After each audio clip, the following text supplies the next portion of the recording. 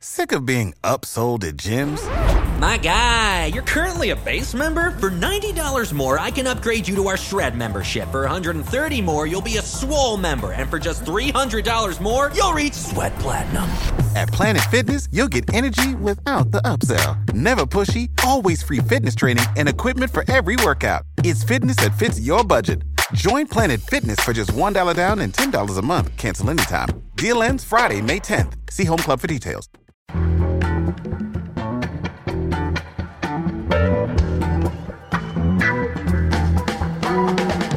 This is Start Making Sense, the weekly podcast of The Nation magazine, and I'm John Wiener. Now it's time to talk about poverty in America. We have a lot of experts on what to do about it, academics and policymakers, but Mia Birdsong has a new way of approaching that. She's a senior fellow of the Economic Security Project. She was founding co-director of Family Story and vice president of the Family Independence Initiative. And she's widely known for her TED conversation with the founders of Black Lives Matter.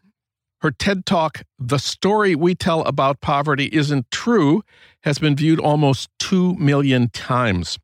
And now she has a new 4-part podcast at The Nation. It's called More Than Enough, and it starts this week. Mia Birdsong, welcome to the program. Thank you so much for having me. Well, when it comes to understanding poverty in America, you think there's one group of experts who have not really been consulted. Who are they? People who are poor. And I'll say it seems very obvious, right? Yeah. I don't actually think that there's any group of people who are so often left out of the conversations happening about the solutions for them. And it really isn't just about policymakers or academics or nonprofit organizations designing something and then saying, what do you think of this thing we've already created? It really is about asking people what should be created in the first place. It's about listening to people when they tell you what their lives are like. And it's also about recognizing that there is leadership and innovation happening in poor families and communities. And if we really care about economic justice, we actually should be resourcing those innovations and following that leadership. And your podcast includes audio that you've recorded of your conversations with many poor people across the country. Tell us about some of those conversations. I'm going to give you a little context. So I kind of was invited into a conversation about guaranteed income and was super excited about that, and also noticed that there weren't poor people who, or even really people who are advocating on behalf of poor folks in this conversation. If we look at the national conversation, it really has been policymakers, academics, and Elon Musk. Yes. And people freaking out about robots, right?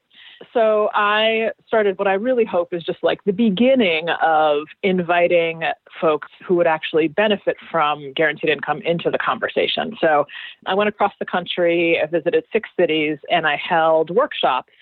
And I just asked people, kind of what role money played in their lives, what it felt like to not have enough of it, what it would be like if they didn't have to worry about it anymore.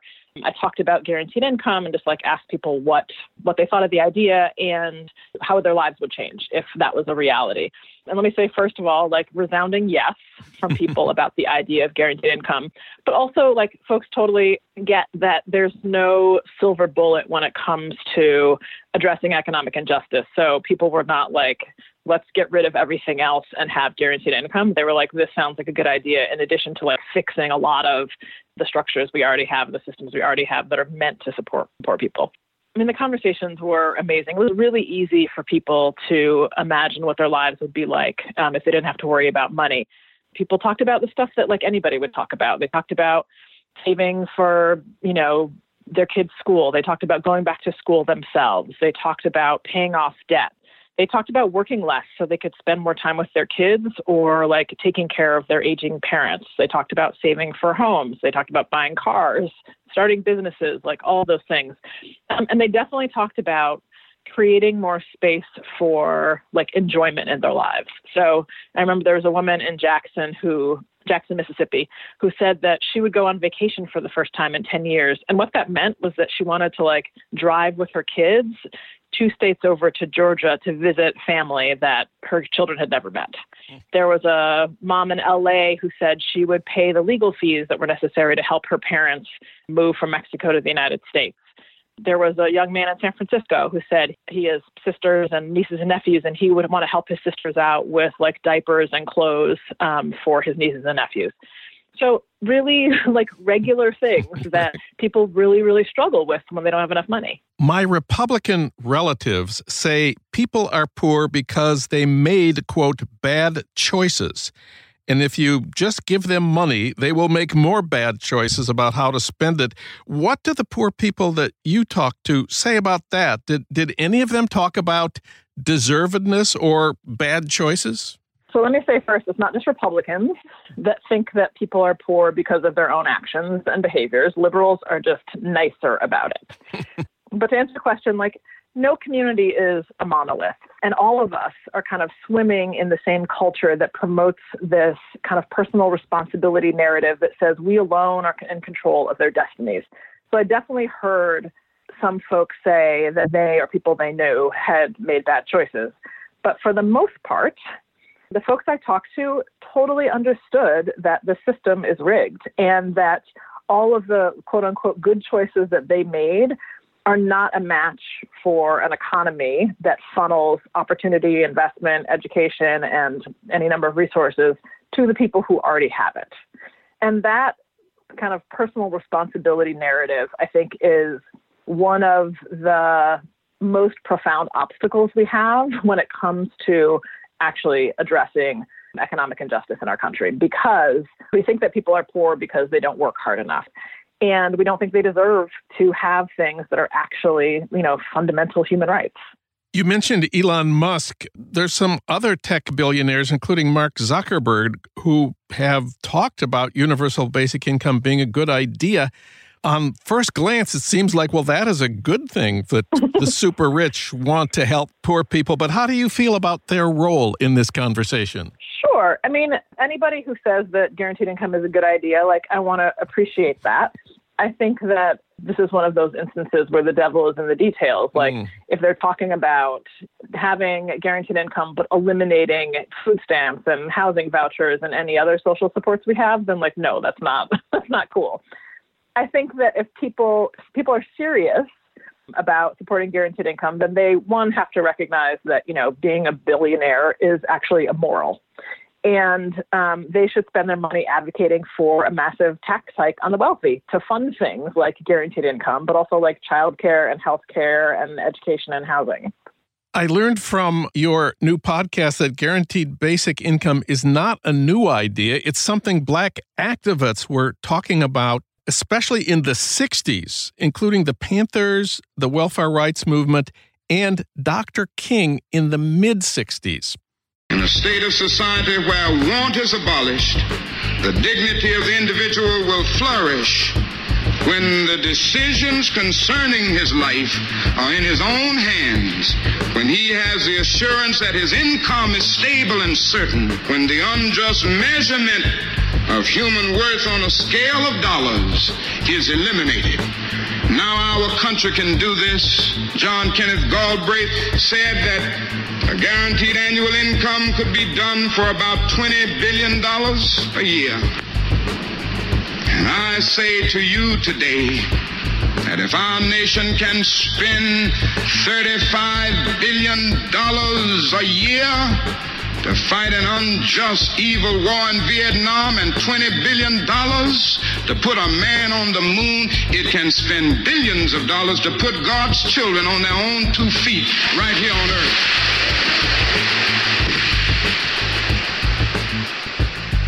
When and where did you first hear about this, and what did you think about it? When I first heard about it, I was in college. It was the 90s, and it was because we were studying King's economic justice work. I totally thought it was ridiculous, the idea that the government was going to give us free money. And largely, it's because I held this idea that hard work equals success. And I had internalized this idea that my own success, I grew up in a poor neighborhood. I'm Black, I'm female. And I had been told, right, that my own success was because I had worked really hard. But really, and this was like a little bit of a blow to my ego, right? Like lots of people work hard. And I now understand that I'm actually an exception. And I think we point to lots of exceptions. I think we can point to Barack Obama or Oprah. We love like these stories of rags to riches or people who kind of overcame obstacles and made it, right? That's like so much part of our American dream narrative. But those people, myself included, are exceptions. And mostly we're exceptions because we're lucky. And that doesn't mean that I'm not amazing and wonderful, but it does mean that my success isn't solely because of my hard work. And I think part of how that narrative transforms to, what your Republican friends think is that we think, well, the people who make it are the people who have worked hard. And if I made it because I worked hard, right? We don't see kind of some of the invisible supports and privileges that exist that actually allow us to be successful in a context in which most people are not successful, honestly. So the underlying assumption there is that people who haven't made it, like, didn't work hard. So I really believe that, right? I mean, I wouldn't have said, like, poor people are lazy. Like, I grew up in a neighborhood where I saw people working really hard every day. But the idea of free money just went against this thing that I'd been, socialized to believe. Then I changed my mind. Changing your mind, of course, is something a lot of people never do. Tell us about how those changes happened. The place that I heard about guaranteed income was in a Black Studies class when I was in college, taught by this amazing professor, Adrienne Lash Jones. This is at Oberlin. And it was my political education. It's where I began to understand that there really are these deeply entrenched, expansive systems of oppression that we're all living in and responding to and trying to navigate around. So I was like, oh, these are the things that are actually at play here. Like, our economy is set up in a way, and it is coupled with patriarchy and white supremacy. Like, it's set up in a way that makes it very difficult if you start, if you're not already a like wealthy white man when you're born, like if you start in a different place, like it's going to be very hard for you to get anywhere else. So once I recognized that, I realized that what I'd been taught growing up was not true. I definitely think policy is super important, but I also think for me, what I'm drawn to really is people's stories. And I think the stories are the things that really bring, our human experience to life. They're the things that, outside of our actual relationships with people that we know, are how we understand and kind of extend our sense of generosity and love, really, to other people. You suggest that when we join this conversation about guaranteed income, we're not just helping the poor, we're also helping ourselves. Helping ourselves do what? So as my friend Eric Liu says, we're all better off when we're all better off. And I think that is true in lots of ways. There's a whole economic argument to be made for why it's important for everybody to be able to have the things they need to live a good life. We're spending a bunch of money in these kind of backward, inefficient, and insufficient ways in order to address the problems we have because we're not actually investing in people on the front end and we're not actually distributing wealth, right? The wealth that people are helping to create, they're not actually getting. So I think that there's that piece that like when we don't have such tremendous economic inequality, it's actually better for all of us economically.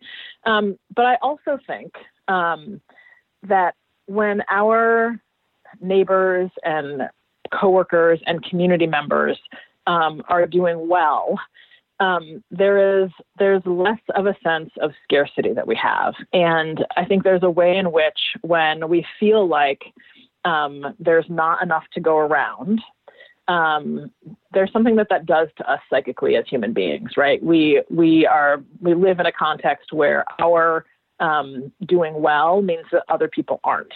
And I think that that doesn't feel good for us as people. I know for me, my life would be like deeply enriched if I could walk around and know that all of my neighbors were living in sufficient housing. If I knew that the children in my neighborhood and the neighborhoods around me were receiving a well-funded education, if I knew that the families that are, on my block or around the corner were not having to worry about, whether or not they could pay heat bills or whether or not they could put gas in their car to get to work. Knowing that other people are doing well, gives me a sense of security. And when other people aren't doing well, those of us who we start to feel like what we have is under threat. You talked about decoupling deservedness from work. How do we do that? So I don't know how we do that, but I'm going to tell you what it means. So, as I was saying, we really have this idea about hard work equals success. And part of that is really this idea that we believe that paid labor is moral. The Insight Center, which is based in Oakland, did some really amazing research on how Americans think about the economy. And what they found is that Americans, and this is across race and gender and class, Americans believe that paid work confers personhood, that you're not really a whole person if you do not have a job. There's this way in which we've decided that work is what makes you a whole person. But if we really believe that human rights, food, housing, access to education and healthcare are rights, then nobody has to do anything to prove they deserve them, right? Human rights are things that you don't have to earn, and they're not things that you can unearn. So I think part of the message that I want people to understand is that people who are poor work really hard, but that's not even the point. If you are 40 years old and you spend your days smoking cannabis in your mother's basement, you still deserve to have food and shelter and access to education and healthcare. All of the things, all the stereotypes we have about people who don't work hard, even if those things were true, those people still deserve basic human rights. Mia Birdsong, her new podcast, More Than Enough, is amazing and wonderful. And it's live now at thenation.com, Apple Podcasts, Stitcher, or wherever you get your podcasts. Mia, thanks for everything you do, and thanks for talking with us today. Thank you, John.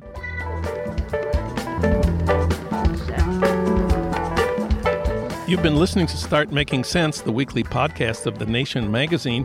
You can hear more interviews like this one at thenation.com, and you can subscribe to Start Making Sense at iTunes Podcasts, Pocket Casts, Stitcher, or wherever you get your podcasts. I'm John Wiener. Thanks for listening.